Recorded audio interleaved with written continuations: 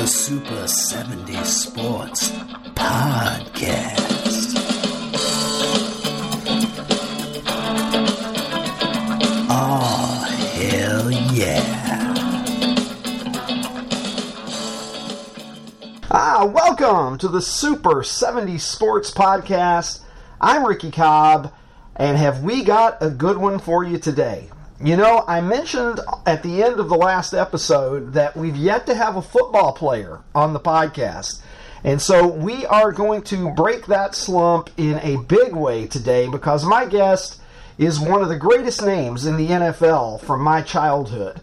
I think back on watching football as a kid, and certainly one of the things that comes to mind for me is the terrific Cowboys-Redskins rivalry. It was always must-see television. And if you are of a certain age, you know the names. Staubach, Dorsett, Pearson, Riggins, Monk, and this man. He's the winning quarterback of Super Bowl 17, and he's the 1983 NFL Most Valuable Player. Joining me now on the Super 70 Sports Hotline, Joe Theismann. Joe, how are you? I'm great, Ricky. Great to catch up with you. Well, thanks so much for coming on the podcast. I got to go back to your college career. You know, you had such a successful career at Notre Dame. Your senior year, you guys won the Cotton Bowl. You were second in Heisman Trophy voting. And one of the really interesting stories to me is the fact that your last name got a new pronunciation that year.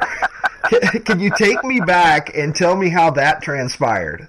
Sure. Actually, it was the beginning of my senior year. We had a really good junior year. And the beginning of my senior year, Roger Valdesari, our sports information director, called me in the office. He said, "Joe, how do you pronounce your last name?" I said, "It's Theismann." And I had no idea what he was, where he was going with this thing. I said, "It's Theismann." He said, No, it's Theismann." I said, "No, it's not. It's Theismann." He said, "No, it's Theismann." I said, "Give me the phone." So I picked up the phone. I called my dad back home in New Jersey. And, I get my dad on the phone and said, "Hey, Pop, I got a question for you." He says, "Fire away, Joey." I said, "Dad, tell me, how do you pronounce our last name?" And there's this, pause on the phone. And then my dad comes on. He says, "Son, are you okay?" He said, "You're a senior in college. You don't know how to pronounce your last name." I said, I'm fine. I'll explain it later. Just tell me, how do you pronounce our last name?" He said, "It was Theismann." So I turned to Roger. I said, "My last name is Theismann." "No, just got to phone my dad." He said, "Joe, I want to explain something to you. There's a trophy out there called the Heisman Trophy. It goes to the best college football player in the country. We think you have a chance to win that trophy, but we're not just going to count on Notre Dame or your athletic ability. We think just by changing the pronunciation of your last name from Theismann to Theismann to rhyme with Heisman, we can get you that trophy." And then I became Joe Theismann. And then there's the footnote to that is my grandmother, who was the matriarch of our family, had come over from Germany, and at that time, Granny, I guess, was in her middle 70s or so, or early 80s. And I said, "Graham, they're thinking about changing the pronunciation of our last name from Theismann to Theismann." She says, "Well, let me tell you something." She says, "Actually, the correct pronunciation is Theismann, and Theismann is closer than what we have now." Got the blessing from my grandmother. Oh, that's fantastic. A lot of people may not realize that you cut your teeth professionally in the Canadian Football League. Of course, as I said, you had a very successful career in Notre Dame. You're drafted in the 4th round by the Miami Dolphins. What led to you ultimately going north to play for the Toronto Argonauts? Well, Ricky, I actually, it was a mistake on my part, I would say. I've come to learn that professional representation is very important when it comes to any kind of negotiation, because in negotiations, once your emotions get involved, it skews the entire picture for you. And what happened is I was drafted by the Toronto Argonauts, and I was drafted by the Miami Dolphins. I flew down to Miami. At that time, Joe Thomas, who was the general manager, was actually having heart surgery. So I met with Mr. Joe Robbie, who was the owner of the Miami Dolphins. I walked in his office, I sat down, and I was disheartened being drafted in the 4th round because everybody kept telling me I would go higher. And so, I was drafted. That was what was important. So I walk in his office, and we had the cordial hellos, how are you? So he said to me, "Well, what do you want?" And that was my first mistake, is you never tell somebody what you want. You wait and see what they offer, and then you understand what you're going on from there. So I said I want $35,000, $45,000, and $55,000 and a $35,000 signing bonus. Which the numbers today, these guys spill more than that. But anyway, back then it was he says, well, that's not what we pay fourth-round draft picks, but in your case, okay, good. So I thought we had a deal. And when I got the paperwork, I broke the bonus down into 3 separate payments over 3 years, 12, 12, and 11, for tax purposes. So there was a clause that had me paying back the money if I didn't show up. Now remember, back in 71, we had just 66, 67, 68, you had the Vietnam War. I didn't know whether I would wind up being called into service. So I didn't know. I was out of college now. And I didn't know what was going to happen. So I stayed in contact with Leo Cahill, who was the coach of the Argonauts. And so I flew to Toronto. I met with them, and they said, look, you either sign this contract. It was 50, 50, 50, 50 across the board, U.S. funds, which the money wasn't that big a difference. They said, you sign this contract or else it's off the table. I signed it, and John Bassett, who owned television, radio, and newspaper outlets at that time, owned the Argonauts. And I said, please, let me call Coach Shula and tell him what I've done. Well, I arrived back in South Bend. I get a phone call at 6 a.m. in the morning from Ara Parseghian, my coach, who was my consultant, whom I never consulted. And he said, what in heaven's name have you done? I said, I signed with the Argonauts. He said, I know. I just got off the phone with Coach Shula. He's on his way to South Bend now. And that was not a very pleasant conversation. And I think Don hated me for a number of years. And then in 1982, we beat the Miami Dolphins and Don Shula in the Super Bowl, so I guaranteed another 10 years of him not liking me. But we have since, I send my best along to him all the time. And I guess I have very few regrets, Ricky, about life. I never look in the rearview mirror because I can't change that. I can only change what's out in front of me. But I think playing for Coach Shula would have been an incredible experience. You could have picked up a couple of Super Bowl rings while holding a clipboard, too. Actually, the 3 years I was in Canada, 71, 72, and 73, they went to 2 of them. 72 was the undefeated team. Matter of fact, he went and got Earl Morrall, who quarterbacked most of the 72 team. He quarterbacked most of those games that year. Bob Greasy came back from, I believe, a broken leg later on in the season and towards the playoffs. But it was a little bit similar to what we saw with Jay Schrader and Doug Williams when Doug was the MVP of the Super Bowl for the Redskins, because Dougie played just the playoffs in a couple of games there at the end, and had the game of a lifetime in the Super Bowl. So 74, the Redskins acquire your rights from the Dolphins for, I believe, a first-round pick. You come down to the NFL from Canada, and your first couple of years you really didn't see much action, but you were a punt returner in 74. How did you land in that role? Because I realized that things weren't quite as specialized 40 years ago as they are now in the NFL, but still I was a little surprised to see that you were returning punts your rookie year in the NFL. Well, interestingly enough, my sophomore year at the University of Notre Dame, because back when I was in college, freshmen weren't eligible. So my sophomore year, I returned punts with a guy by the name of Bob Graggio for the first 7 games of my sophomore year. And then Terry Hanratty got hurt in practice on a Friday. And Era had Coley O'Brien, who had quarterbacked the Notre Dame football team in the national championship game in 1966. And he had another guy by the name of Bob Belden, who was a quarterback, both seniors, and Terry Hanratty. There were 3 seniors and me as a sophomore. And so Era turned to me and put me in. And so, obviously, becoming the starting quarterback, I retired as a punt returner. Then I went to the Canadian Football League, and I used to catch punts up there. If you kick the ball in the end zone with a punt and it's not returned out, it's a single point for the team that kicked it in. So at the end of a half or the end of a game, to protect 1 point, I used to catch the ball and kick it back out. Now, in the Canadian League, there was no downfield blocking, but they gave you what's called the 5-yard halo rule, where the players couldn't come inside the 5-yard area. So I'd have to catch it and punt it back quickly. And then when I got to the Redskins, it was just a sort of a continuation. I'd caught punts for a long time. When my dad and I used to play catch, he'd throw balls up in the air, and I'd learn how to, catch fly balls. And then, it just, the first 74, 75, I returned punts. 76, 77, I sat and watched. And 78, Jack Pardee took over as coach and gave me a chance to play. What did that mean to you? Because 1970, you're second place in the Heisman voting. It's not until 1978 that you take over the full-time role, getting the reins of an NFL team. 3 years in Canada, basically a 4-year apprenticeship with the Redskins. When did you find out that the job was yours, and what did that mean to you going into the season knowing that it was your team? Well, it was frustrating. Billy Kilmer and Sonny Jurgensen were the quarterbacks here, and, in hindsight, I learned an awful lot from those guys, not even realizing I was learning something from them as I look back. At that time, all I wanted to do was play. All they wanted to do was play, so there wasn't a very good relationship with Sonny and Billy. And I only played 1 year with Sonny, and then Billy and I really didn't care for one another, to be honest. He had what I wanted, and he wanted to keep what I wanted. And so, it was not a good situation. And plus, the Redskins were the most senior team in football.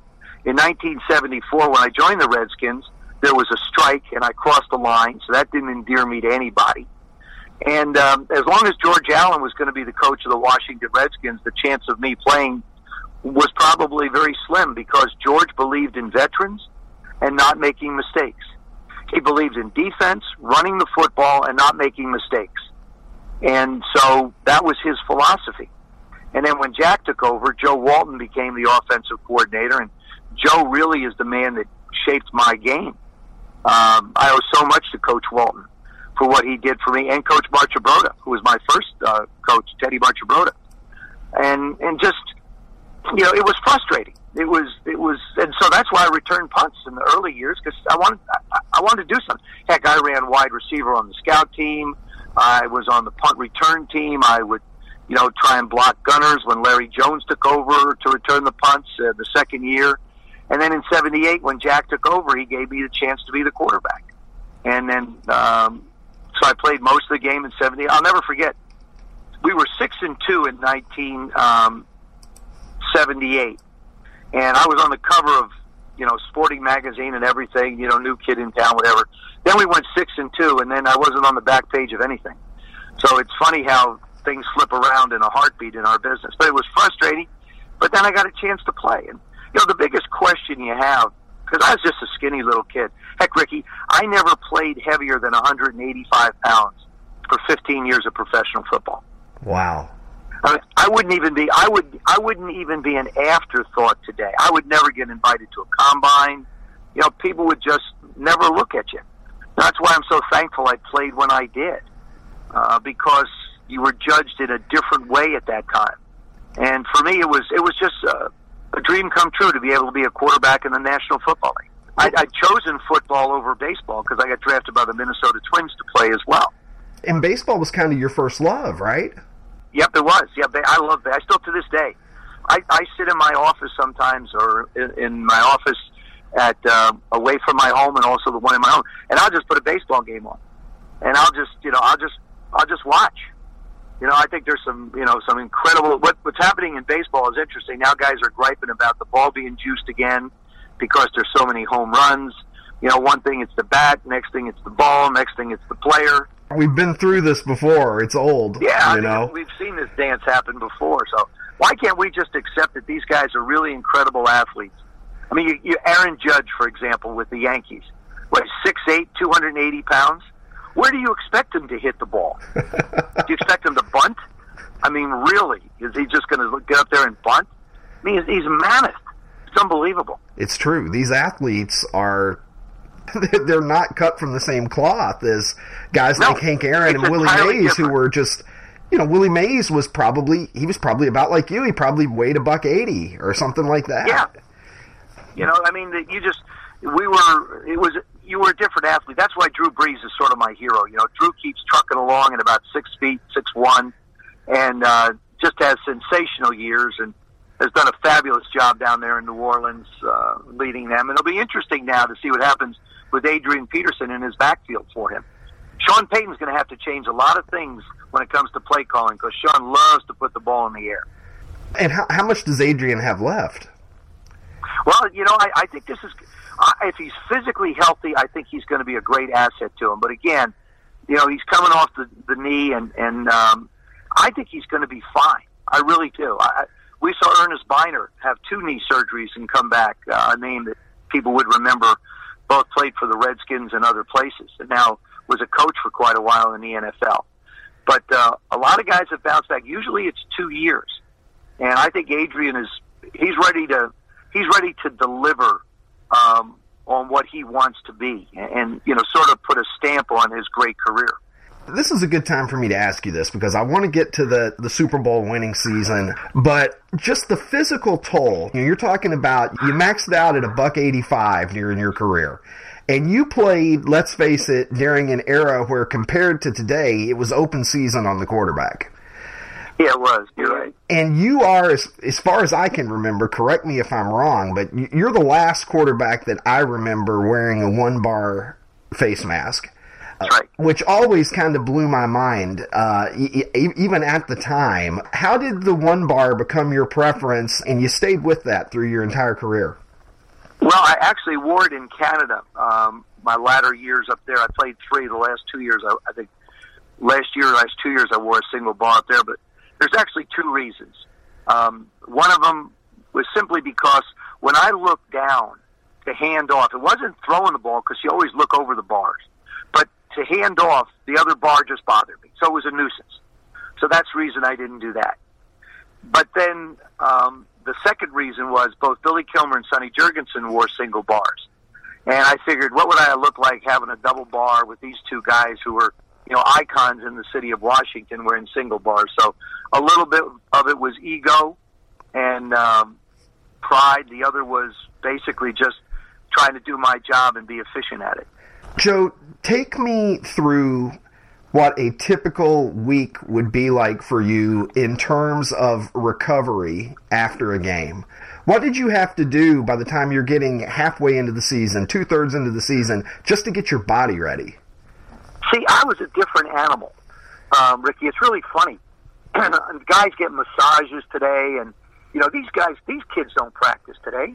I mean, they're off January, February, March, and April. They can't even go to the facilities to work with their coaches. That's how absurd this collective bargaining agreement that these guys work under now is.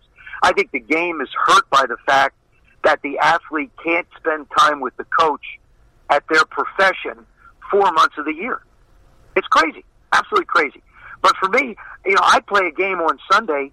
Monday, I'd be out at the facility running around, throwing the ball around, just lifting weights, having a good time. I loved it. I mean, there wasn't the recovery period for me was go to bed Sunday night after you're all beat up. Because you see, the first day I went to training camp was the last day I knew I was going to feel good. I was always going to have something that hurt me. It didn't matter whether it was arm, leg, ribs. I mean, I've had 7 broken noses. My teeth have been knocked out, multiple concussions, 2 broken right hands, a dislocated elbow, broken collarbones, broken ribs, broken leg twice, torn up knees, hip pointers, which really is just the muscle being torn away from the hip. I've had all these different things. I'm officially never going to complain again about about any physical problem. I prided myself on being able to play the game. I played 163 consecutive football games. The day they carried me off the field was the last game I played in. And it's really interesting. The beginning of the 85 season, and that was the year I got hurt, a reporter asked me in training camp, they said, how long do you keep on playing? Because I'm 35. How long would you like to keep playing? I said, shoot, I'll play until they carry me off the field. Well, I learned a great lesson then is never say something and bring it into this universe because it could possibly happen. Be careful what you wish for. It's one of those things that I hesitate to even ask you about because it's so played out and everybody wants to hear about it. And so I'll just ask you this. What was worse, the injury itself or being asked by schmucks like me to give your reflections on it for 30-plus years since then? Well, Ricky, to be honest with you, it wasn't a tragedy. It was a blessing. See, I had enjoyed such tremendous success in professional football, being an MVP of the league and a Super Bowl champion. And, I really thought that the world revolved around me. I had become very self-centered and very egotistical. I felt like I was better than other people. And that particular night, I believe God intervenes in our lives in different ways. And for me, it was divine intervention, because I'd reached a point in my career where I was extremely successful as a football player, but I continued to deteriorate as a person. And I think the good Lord decided that I had served my time, and I had served my purpose as an athlete, and now it was time to reevaluate my life and try and help people understand what they can do to achieve the things that they want in their life, and then do it in the right kind of way. And so, it was the gift was, first of all, the opportunity to play with some great players, with great coaches, and receive some awards. But the greater gift is what I'm trying to give back now in the motivational speeches that I do, is that, it's not all about you. It's not all about who you are. It's about what you can do for people. Instead of walking around with your hand out, walk around reaching out to bring people into your world. And so for me, that particular night really was the changing point in my life. It took me a while to realize it. It didn't happen like the next day, all of a sudden, like, wow, this is the world I was in, and this is the world I'm going. It's a hard thing to deal with, the thing that you love and you do so well. You thought you did it well, and you committed your life to it. All of a sudden, it's gone. I mean, I tell people all the time, snap your fingers. That's how quickly your life can change. Now, how do you deal with the change that's occurring in your life? That's really what I talk about when it comes to the presentations, is dealing with change. And mine was instantaneous, and it took a while to really learn about who I was and what my purpose was going to be going forward in life. How long did it take before you realized that this was a career-ending injury? Because I know that with the mentality that you had, being a tough guy, being a competitor, initially your focus was, I'm going to heal and I'm going to come back. I did. I thought because I'd broken my leg in Canada in '72, but I only broke one bone. And this one was quite more severe because it was an open compound fracture. But they never rotted it. That's the other thing. I don't have a rod in my leg, which now today it's almost standard procedure for them to rot them. Right. And so I tried to come back. I worked out in April of '86, and I was scheduled for an hour workout because I had insurance. I didn't, insured myself.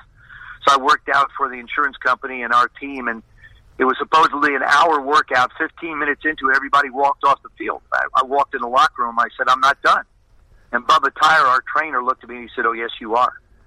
And so, but then the first two contracts I signed with the television networks, one at CBS and the one in '88 with ESPN, I had clauses that said if somebody wanted me to play football, I could get out and go play. As a matter of fact, when the Ravens played the Giants in the Super Bowl in 2000, Brian Billick, who was the coach of the Ravens, was a very close friend. And I was covering games, and so in training camp, I said I thought the Baltimore Ravens would win the championship. And oddly enough, they were there. So Brian actually let me throw defensive drills the Wednesday of the week of the Super Bowl for the Baltimore Ravens. I actually went out on the field and threw defensive drills, and I threw around pretty well. But I was 50 years old at that time, and, it's funny, Boomer Esiason, Phil Simms, Steve Young, all my old friends, say at that time when they were still playing, they'd go, Joe, just give it up, Joe. Just give it up. It's not there anymore. I said, I can't give it up. But I wanted to come back and play, but it never worked out for me. Let me go back here to the Super Bowl year, because I have a policy. If you have quarterbacked the team to a Super Bowl victory, I have to talk about it on the podcast. So I don't want to break that policy today. In '81, Joe Gibbs takes over as the head coach of the Redskins. And by '82, which of course was a strike year, a bit of an unusual season. You play 2 weeks, and then essentially you've got a strike that knocks out about 8 weeks of the season or thereabouts. Yep. What was it like coming back? I believe the season resumed on November the 21st. Everybody had 2 games under their belt that they had played back in September. What was the football team's mentality coming back from that layoff, essentially having this sprint to the finish line that would be uncharacteristic of a typical NFL season? Well, I don't know. I'm not sure what other people did, but what I tried to do is I kept our last game plan. And I believe we were off 6 weeks. And for the first 4 weeks, we had, I'd set up practices at some high school. And we probably had 35 guys attend the first 3 weeks. Then it was down to about 25 the fourth week. And then it petered out a little bit as time went on, the last couple of weeks. But we stayed together. We practiced. We built a camaraderie during that period of time. Like I said, you get 35 guys out for a voluntary practice 3 days a week.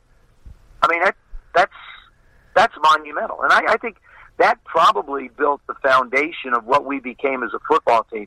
Ricky, I can walk through locker rooms today when I was in broadcasting also. I can walk through a locker room, and I can tell you whether that team has a chance to win or not, just simply by the interaction of the players. Do they like one another? If these guys like one another, they'll play for one another. If you see one group hanging out, another group hanging out, and people not really saying anything, all of a sudden I'm thinking, when things are really going to get tough, this is not a good sign for this ball club. It's observing people. I love to watch people. I travel about 250 days a year. I sit in airports, and I absolutely get the biggest kick out of watching people. I know people look at me. I mean, people recognize me, and I say hello and all that, but I love to observe people. Interaction between parents and children. Interaction between, people walking, two guys walking, talking, get behind them and listen to them talk about different things, or two gals heading down, or, a husband and wife, and partners, or whomever. I love looking at people. I love observing people. How much do you feel like you put those skills into play as a leader? Because as the quarterback, some guys relish that, some guys maybe don't relish that part of the job, but as a quarterback, like it or not, you're a leader. What does it mean to you, that aspect of the job, aside from going out and performing on the field, but being that guy that other guys may be looking to for direction? Well, they're always looking towards that position. I mean, if you're going to play quarterback with any degree of success, leadership has to be a part of it, because there comes different points in your career and in different games where they're looking for you to make the play. You are in the position to have the responsibility to be able to deliver in the moments when they're important. Anybody can lead a ship that's doing well. It's when things get tough. Can people look to you and say, okay, take us someplace. Let's get us out of this mess. And you can't do it by words. I hear people verbalize all the time about what they're going to do, and words are very, very shallow. It's your actions that speak volumes when it comes to being able to judge whether someone has the ability to lead or not. I'll give you two very contrasting types of people looking at. Brett Favre is a great leader. Was a great leader on the football field. Jump around, play like a 12-year-old kid. Joe Montana, another great Super Bowl champion, 4-time. Very quiet, but almost feel like ice water flowing through his veins, and his steely look when it came to the focus and concentration that he had. Two very different types of individuals that approach the game, but the same type of leadership skills. When it came time for them to make a play, they did. And that's what people look at, and that's what people care about, because you're really only 1/46th of a football team. You can't win without a quarterback, and yet the quarterback's the single most dependent guy on the field when you stop and think about it. Joe, take me back. Super Bowl 17, you guys enter the fourth quarter trailing Miami 17-13. What is it like being on the largest stage in sports, close game, trailing, everything's on the line? What's it like to perform under that kind of microscope? Well, it's interesting. Joe Gibbs had told us in the meeting the night before that if we can get into the fourth quarter, if we can be within a touchdown, whether we're up one or down one, we can control the game because we were bigger than they were. And we never really changed our approach. We never really got away from running the football. And we basically wore them down, I think. And then the ability to be able to do some of the things we did in the passing game helped us tremendously. But it's what every athlete lives for, the opportunity to deliver under pressure. I think that's what separates people, is how well do you handle pressure? Is the stage too big for you? Do you wilt when the lights get really bright? I used to love those moments. I felt much more relaxed in that kind of a moment than I did if we would play the 0-12 Tampa Bay Buccaneers. Really? I'd be nervous as heck. Yeah, let me play the Dallas Cowboys every Sunday, but will you play a team that's not a good team? Because they're so undisciplined to a degree. And, when you play a great football team, you know what you're going to get. They got there in a particular way. They're not going to change a lot of what they do. I mean, think of your own lives and those people that are listening. If you're doing something well, you're going to keep on doing it. If you're having success, you're not all of a sudden going to say, well, let me try something else, or let me try this, let me try that. You stay with what you know. When it comes to teams that aren't successful, you're never quite sure what you're going to get. You get the craziest looks, you get these crazy moments, and you say to yourself, that doesn't make sense. But sometimes those moments work out for the other people. But I always measured myself against other people. Like, for example, I call it validation. When I was in high school, our validation came on Thanksgiving Day when we played New Brunswick High School in New Brunswick, New Jersey. They were a great rival of ours, and we played them on Thanksgiving Day at Rutgers Stadium. And then when I went to the University of Notre Dame, the validation came if I could play well against the University of Southern California because they put so many guys into professional football, then I belonged being a college quarterback. And then the validation came in professional football when we played the Dallas Cowboys because they were perennially great. And if I could play well against them, then I deserved to be a professional quarterback. And, you're always trying to validate your position in life. And for me, it was through those particular elements in different phases that I validated my ability to play the game. You win the Super Bowl 82 season. You come back 83 season. You guys go 14-2. You're the most valuable player in the league. You ultimately lose the Super Bowl that year, but winning a Super Bowl and winning an MVP in successive years, you had to be on top of the world at that point. Yeah, it was. You're right. I mean, it was, we enjoyed tremendous success, and in '84 we went back to the playoffs again. We won the division, went back to the playoffs, and, played the Bears, and that was sort of the beginning of the Bear dominance, '84, '85, when they became something special defensively in particular. But that's where I started to think that I was pretty darn good because I'd achieved that much success. I had an opportunity to to quarterback a football team that would have won back-to-back Super Bowls. There had only been two, I think, prior to that. And that moment was special, but I didn't capitalize on it. I didn't deliver when I had the opportunity to. I didn't prepare properly. I think about that game quite frequently, and I think about the preparation that I went through to get ready for it. I'd already been a champion. So, and I tell people all the time, don't live on yesterday's performances. Every day, you've got to prove yourself, whether it's your job, whether it's as a parent, whether it's a partner, whether it's as a friend. Every day you have an opportunity to prove yourself. Don't think because you did it yesterday that automatically it's going to be the same thing today. Did the losses hurt more than the wins felt good? Oh, yeah. The losses are deep. It's interesting. It's an interesting question, Ricky, because I remember after we won the World Championship in '82, we were in Hawaii at the Pro Bowl, and I was sitting under a palm tree Thursday afternoon with Bobby Baumhauer, who was a nose tackle for the Miami Dolphins. And we were sitting there just talking, and I said, Bob, I apologize to you, but I just got to ask this question. What's it like to lose the Super Bowl?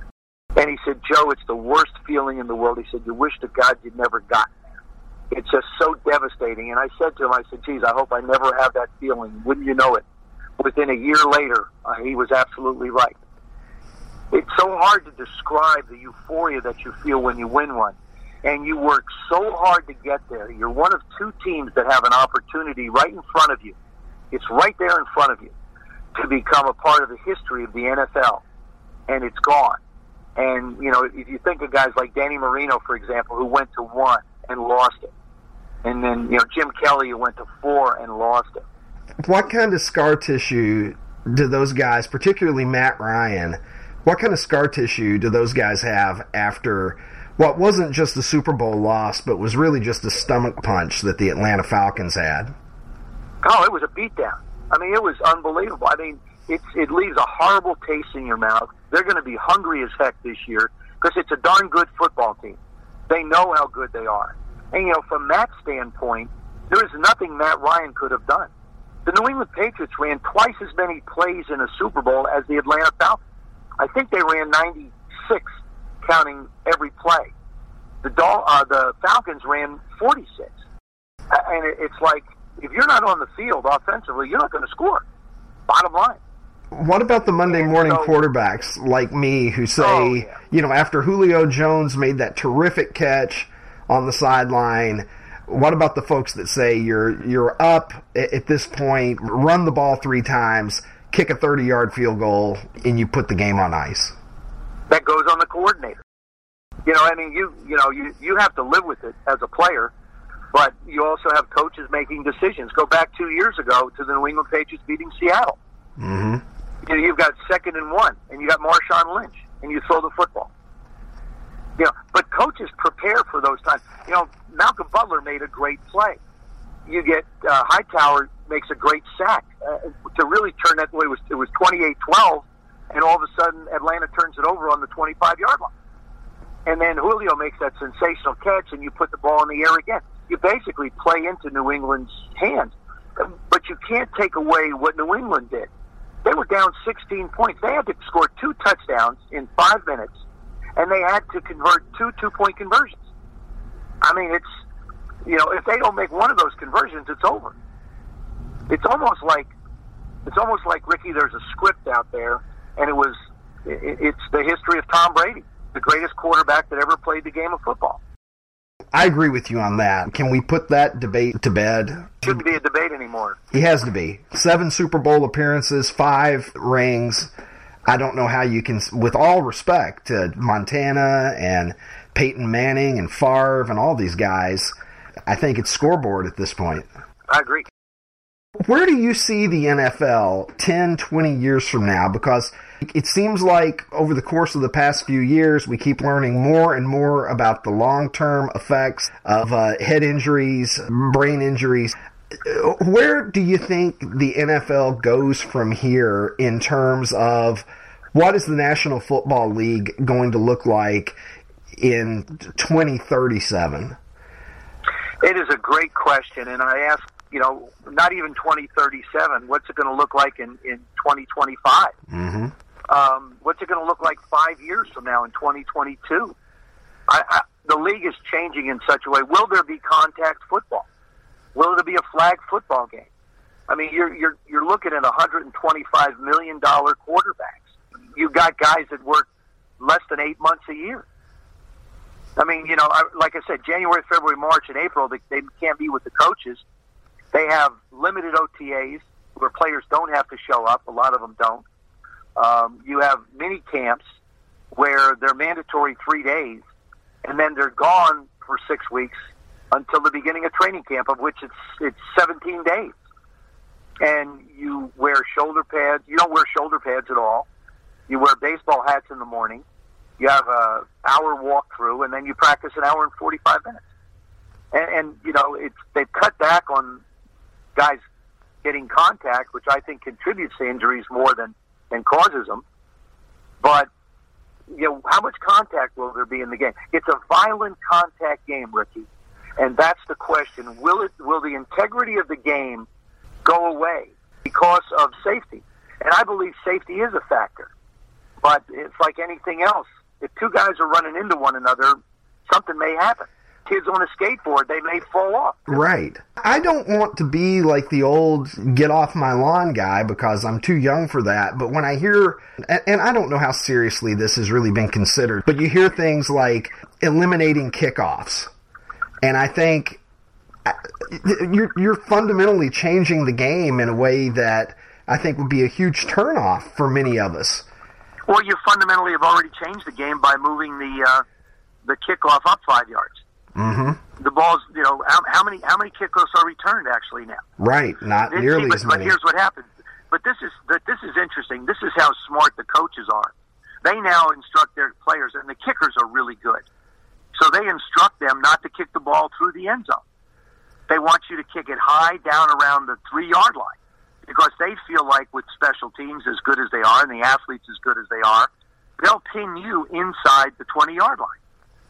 So this whole concept of let's move the kickoff up 5 yards so guys can kick it out and we'll reduce the kickoffs backfired. Didn't work. Coaches got smart. They actually pinned people back inside the 20 more because they didn't kick it out of the end zone. You just kick it high and let them go cover. So, I mean, to me, sometimes in looking at the rules, common sense gets sort of shoved to the side, and you get a group of people in a room, and they start to talk about things, and they come up with something that is so difficult to be able to execute. I feel bad for officials. What's pass interference? What's defensive holding? What's offensive holding? It's a very, when players run into one another, if you're a running back and you lower your head and you run into a defensive back, that's a penalty. You can do certain things to certain players, but you can't do certain things to other players. If you have the end of the end zone is treated differently than the goal line or the sidelines, it's confusing. I would love to see the competition committee sit down and really try and simplify. What's a catch, Ricky? What's a catch? To me, let me tell you, this is the way the rules should read. Okay, if you possess, I love these terms. If you possess the football and have control of the football, and 2 feet are either on the ground or inbounds, it is a catch. If you happen to lose it when you go out of bounds, it's incomplete. If the ball touches the ground in the process of catching the ball, it's incomplete. How have we made something that probably a 12-year-old could make a sound decision just by watching so complicated? Well, you get a lot of people in a room. You get a lot of different opinions. I would like to see that particular rule simplified. Make it real simple, and it's easy to do. It's easy to do. You don't have to. I don't have to go to replay all the time. If a guy catches the ball and he has possession of it, and his 2 feet are on the ground, it's a catch. Have we already gone too far in protecting quarterbacks? I don't know if you can protect. I don't know if you can go too far protecting anybody. To be honest with you, I think protection is important. I know the game was different when I played, and I'm happy for the guys today. I think if a quarterback is scrambling and a defender pushes a quarterback to the ground, that's not roughing. There needs to be some consistency from the officials. Remember, there's human error involved. One of the things one of the coaches I used to meet with all the time, they charted what officials called. Some officials let you get away with a little more hand checking when it comes to defensive backs and wide receivers. Some guys let you, do a little bit more with your hands if you're an offensive lineman. If you accidentally come in and try and swipe the ball and contact a quarterback's head, that's not roughing. That's why I've always believed there should be 2 degrees of penalties. There should be a roughing penalty and a contact penalty. The contact penalty is 5 yards, not an automatic first down. The roughing is 15 and a first down. I'll co-sign with you on that idea. And the only reason I say it, Ricky, is they have that in policy for kickers. Mm-hmm. That's the policy. You have running into the kicker and roughing the kicker. But what the heck, kickers aren't that important to the NFL. Only 33% of the games are decided by field goals. Well, how often do you see a situation where you think that your team has just forced a punt, and there comes the flag, and, it's kind of this almost kind of incidental contact, but yet it's roughing the passer 15 yards and a fresh set of downs? Well, that's the whole thing is, there's a set of rules that says, there's criteria that have to be met for roughing the kicker. I just, that's one of those things that I think is probably easier to deal with than anything. If you're run into or pushed into by someone, that's different than just flat out taking a guy's leg out or his plant leg out.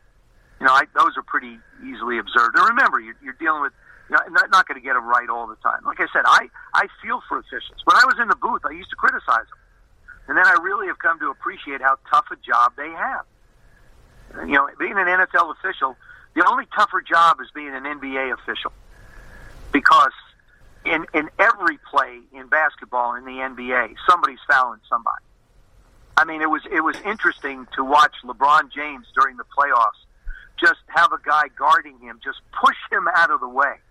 Just literally push him out of the way and then take a jump shot. Or watch these guys wrestle under the basket with one another, arms locked, just body slamming one another. I just felt like that's something the NBA is going to have to get their arms around. I love every sport. I love baseball, I love football, I love basketball. I'm even watching soccer now and hockey and, everything else. I just, I look at the game and I think, probably everybody talks about the, Australian rules football and rugby and all these different games. I'll tell you something. Watching the NBA playoffs, which was phenomenal, the physicalness of those games, to me, was absolutely incredible. Those guys beat the living bejesus out of one another. And the problem is if you try and blow the whistles, games will be so long and people won't like it. Right. They want these things. So you do what you do, fans, and we just sit here and we analyze it. Having been around the game of football as a broadcaster for 23 and a player for 15, 38 years, you see things, and there's things you'd like to see inside the game, but you're not the one making the decision, so you just live with it. I've saved my two toughest questions for the very end. The first question is John Riggins really as crazy as he seems? John is not crazy. John is an interesting personality. Give me a good Riggins story. It's so hard. John just loved life. John had his own way of doing things. Obviously, he had all different hairdos with the Jets and with us, and there wasn't a harder worker. John used to just stay after practice and work his rear end off. He used to meet with the offensive line. He never was in our passing meetings. John never sat in our installation meetings for the pass game. He always sat with the offensive line in the running games with Joe Bugle and the guys, the Hawks. But Johnny was just fun to be around. When I played for the Redskins at that period of time in the 80s, I felt more like the ringmaster of a circus than I did the quarterback of a football team. We had the Smurfs, our wide receivers. We had the Hogs. We had John. Our defensive backs had a moniker. It was just a really fun group of guys. Like I said earlier, if you walk through our locker room, you could see a bunch of guys having a good time. And my last question, what are your memories of being in Cannonball Run 2? Well, I had a chance to work with Susan Anton and Catherine Bach. That was a very, very pleasant experience, let's put it that way. And Burt Reynolds, Burt has been a friend for many, many years. When I first met him at an award ceremony in Las Vegas, and he asked me to be in Cannonball. So it was just unbelievable. It's an ensemble of people, of Academy Award winners that you won't see a collection like that anywhere. I mean, Sammy Davis Jr., Dean Martin, Charles Nelson Riley, Frank Sinatra, Burt Reynolds, Dom DeLuise, Jackie Chan, the orangutan from various movies, Tony Danza, Shirley MacLaine, Mary Lou Henner, Catherine, Susan. It was fun. I remember sitting around one day. We were out in Tucson. We were filming in Tucson, and Sammy had brought out these 6-shooters, and he was twirling them, like a gunfighter. and it's just like unbelievable. It's like I watched Django the other day, and Jamie Foxx is someone I've come to know pretty well, and just an incredible actor. But I watched him, handle a gun. Pretty like good. Denzel Washington. Yeah, like Denzel Washington in The Magnificent Seven. You watch these guys do that. Now, I have a ranch in Northern Virginia here, and I have a 6-shooter and a holster, and I tried to do that too, and I'm just not good like they are. I did a movie last year called Love on the Sidelines for Hallmark, and so I'm still involved a little bit in the world of acting, and it's just fun. He's the 1983 NFL MVP. The name is Theismann, as in Heisman. Joe, thank you so much for coming on the podcast today. You're welcome, Ricky. Great catching up with you. My thanks to Joe Theismann, still one of the most authoritative voices in the NFL, a terrific player, a terrific guy. Big thanks to Joe for coming on the show. My guest next week is a name that you probably don't know, but you should, because Adam Ballinger is doing some of the absolute coolest sports art that you're ever going to see. And we're actually going to give away an Adam Ballinger original next week right here on the show. But Adam's more than an artist. He was a member of Tom Izzo's 2000 NCAA champion Michigan State Spartans team. He was recruited out of high school by Bobby Knight. He's played against Magic Johnson. He's played around the world, in Israel, New Zealand, and for many years in Australia, where he makes his home. And I'm going to have to ask him, what is a Barbie, and are they still putting shrimp on it over there? And is every other guy in Australia named Crocodile? These are questions that I have. So join me next week when my guest will be Adam Ballinger. We're going to be giving away art. One of you is going to be a winner, but we're all winners, really, when you remember to never miss an episode of the Super 70 Sports podcast.